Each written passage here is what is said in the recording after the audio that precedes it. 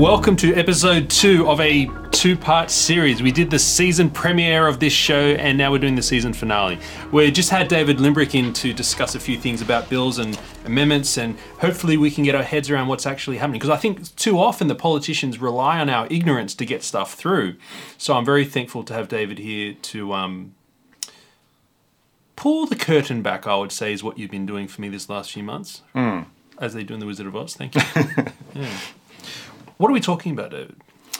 Okay, so the government at the last election, they made a promise to amend the Constitution of Victoria to ban fracking. Now, Well, it's already banned. It's already banned. So fracking, if you're not familiar, is a technology to get gas and oil out of the ground. Lots of people don't like it. That's not really what the issue is with this bill. So there's a bill that came before Parliament last week called the Constitution Amendment Fracking Ban 2020 Bill. Yeah. And what they're doing is, yes, it's already banned.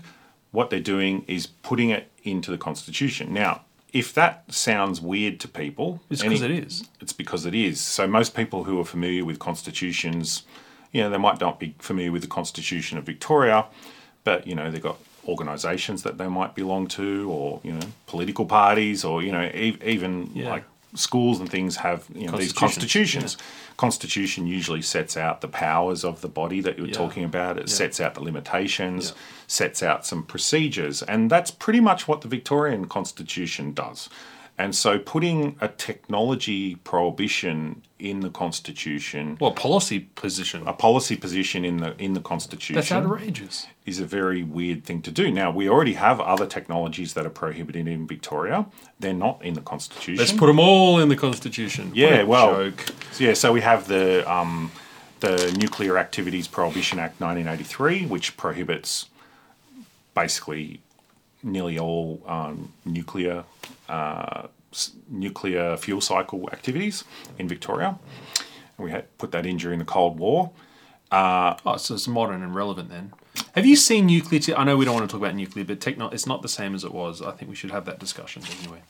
Yes, I had a lot to do with nuclear technology, but we talk about that another time. Because you're a physicist, just as an aside. People don't realise you're not just a poly trying to get... You are a... I'm not a physicist, but sorry. yeah, I did study physics at university and computer science, but not... So I'm not a physicist. You're a giant nerd, in other words. All right, so sorry, back to the Constitution. So I could talk about nuclear all day, but we're not going to talk about nuclear. So you might ask, why are they trying to put this in the Constitution? Well, there's a very good reason they're trying to do that.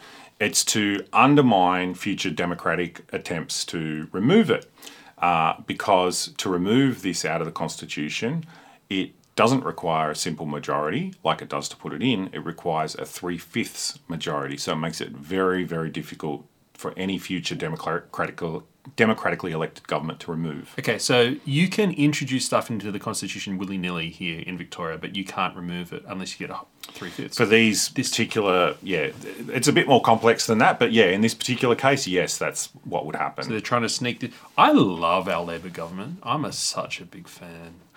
They should stay in power forever.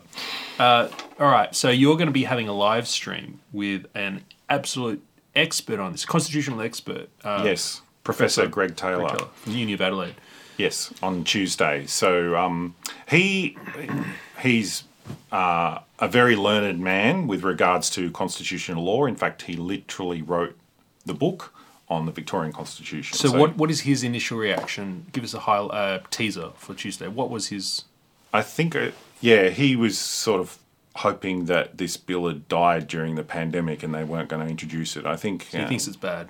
I think it's embarrassing was the thing. So he called it embarrassing. Yeah, there's a few issues with it. So firstly, putting policy positions into the Constitution is a really dangerous precedent and very undemocratic. Yeah.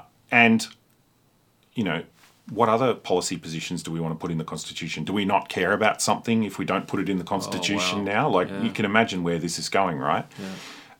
But secondly, he actually questions whether it's even enforceable. So what? Yeah, so under the Australia Act, which governs constitutions, you're not allowed to...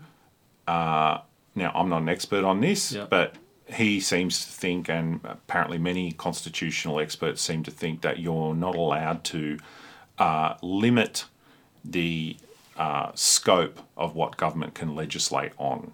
And so if a future government removed a fracking ban but didn't remove it from the Constitution and it went to court, he seems to be of the opinion that they would rule out the constitutional ban anyway. So really this just sounds like a big virtue signalling exercise. I'm shocked. Yes, and I think the real reason that they want to do it is because the government's promoting this idea that the coalition have some secret plan to allow fracking, even though their stated policy position is to not allow fracking. They're wedging them. So yeah. So if Liberals, which is why the Liberals have voted for this, right? Yeah, so the Liberals are very aware of the issues around putting policy positions in the Constitution. Yes. If you read through their second reading speeches last week, I was watching them all. Yeah. They were all very aware of the dangerous precedent this is setting. They were very concerned about it, but they voted for it anyway. Because if they vote against it, Labor will slam them for... Yeah, so Labor would say, oh, you secretly want to bring in fracking and all that sort of stuff. And wow. Yeah, so I've been trying to kick up a bit of a stink about it because I think regardless of your views on fracking, it's sort of irrelevant to what we're talking about here. Putting policy, technology prohibitions into the Constitution is a very, very dangerous precedent, I think, because in future people will be saying, well, we don't really care about something unless we're putting it into the Constitution. And, who knows with these technology changes, right? Of course. Maybe there'll be new technologies. I mean, one of the things we're not quite certain about is fracking technology is also used for certain types of geothermal energy. Right. So hot rocks geothermal, they use fracking technology for that. Does that mean we're not going to be able to use hot rock geothermal technology ever? And there's a whole bunch of issues here. And when, technologies start out, often there's problems with it and then they fix them later on, right? But what we're doing here is we're saying, it doesn't matter, we're just going to ban it forever. Well, we're altering the DNA of Victoria's government constitution. No, don't alter the DNA. Leave it alone. Yeah, so I think I called this constitutional graffiti was my comment on it. But yeah, look, I think it's wrong what they're doing. Regardless of your position on fracking, they shouldn't be doing this to the Constitution. So like I said, I'm doing a live stream on Tuesday with Professor Taylor. He's going to explain to people the issues around this. We're also trying to brief crossbenchers about the constitutional issues here. To block it in the upper house. No, but you can't because the Libs will vote for it in the upper house. Well, Libs can change their vote in the upper house. I mean, they're not... Oh, good luck. I think this is going through. Probably. But look, I think we need to expose what the government is doing here. I'm sick of it. I feel like I spend my whole life trying to expose what bad governments are doing. Yeah. I would rather be out of this job. Not that I've been paid a single cent for doing it, but what a horrible thing. I wish it didn't have to. Yeah, it's pretty crazy. But look, I'm hoping that common sense will prevail and that people say, yeah, maybe sticking stuff in the Constitution like this isn't such a great idea and maybe we should take a stand against that. That's what I'm hoping. Okay. Shall we end episode 2 here? Is there anything else?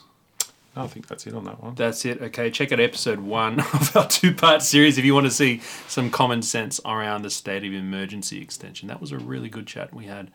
And now I guess it's off to the Afghan Gallery. Let's plug them. All right, let's do a quick small business plug. So there is a restaurant in Brunswick, I think, called Afghan Gallery. So back in the 80s they started. I think it's one of the oldest restaurants.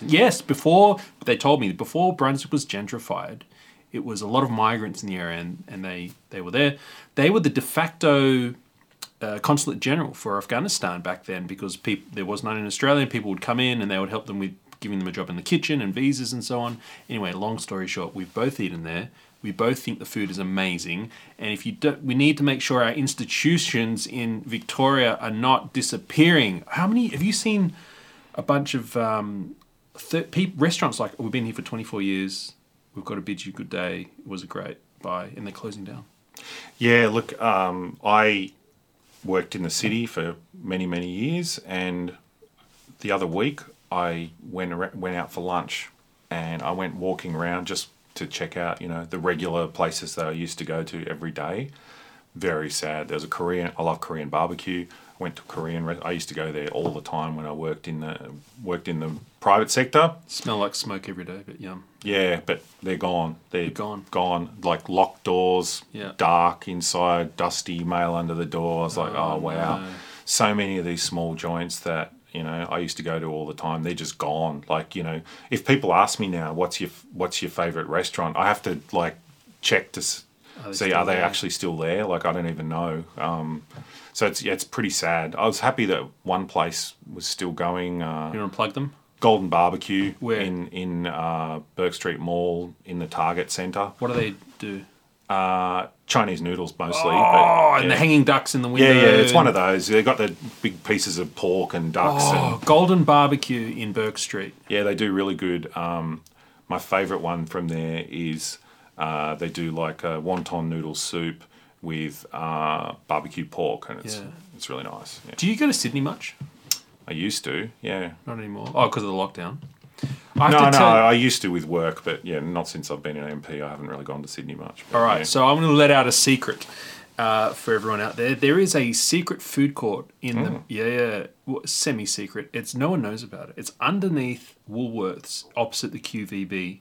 Okay. So in the middle of Sydney, there's the Queen Victoria building, and there's a Woolworths Metro, like a Woolworths just on the corner opposite.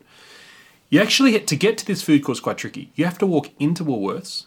You've got to go up past the toothpaste and that kind of section on the main level that you come in on. You go out that exit inside into the building, and then there's a stairway. You go down this big winding stairway, and down there is this massive food court with about 8 different... So there's a Vietnamese, there's a Chinese, there's an Indian. It's all like traditional, a bit run down, cheap as... They've been an institution in Sydney for decades. I hope they're still there. I haven't had lunch. You're making me hungry. So, welcome to Discernible. That's what we're talking about. So, go check out the secret food court underneath Woolworths in Sydney CBD. All right. Thanks for coming. Thanks for having me. All right.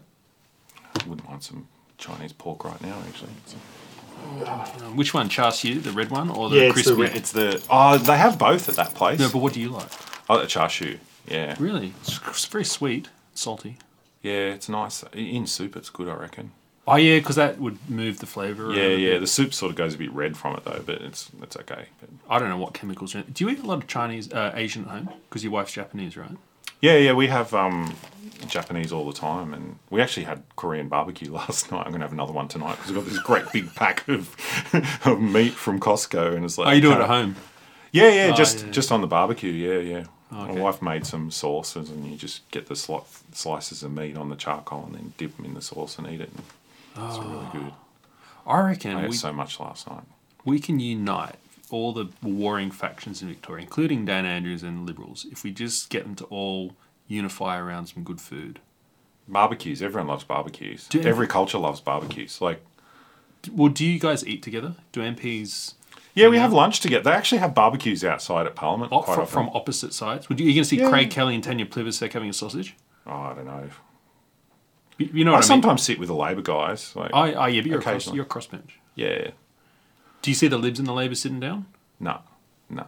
Okay. No, not very often. All right. No, not very often.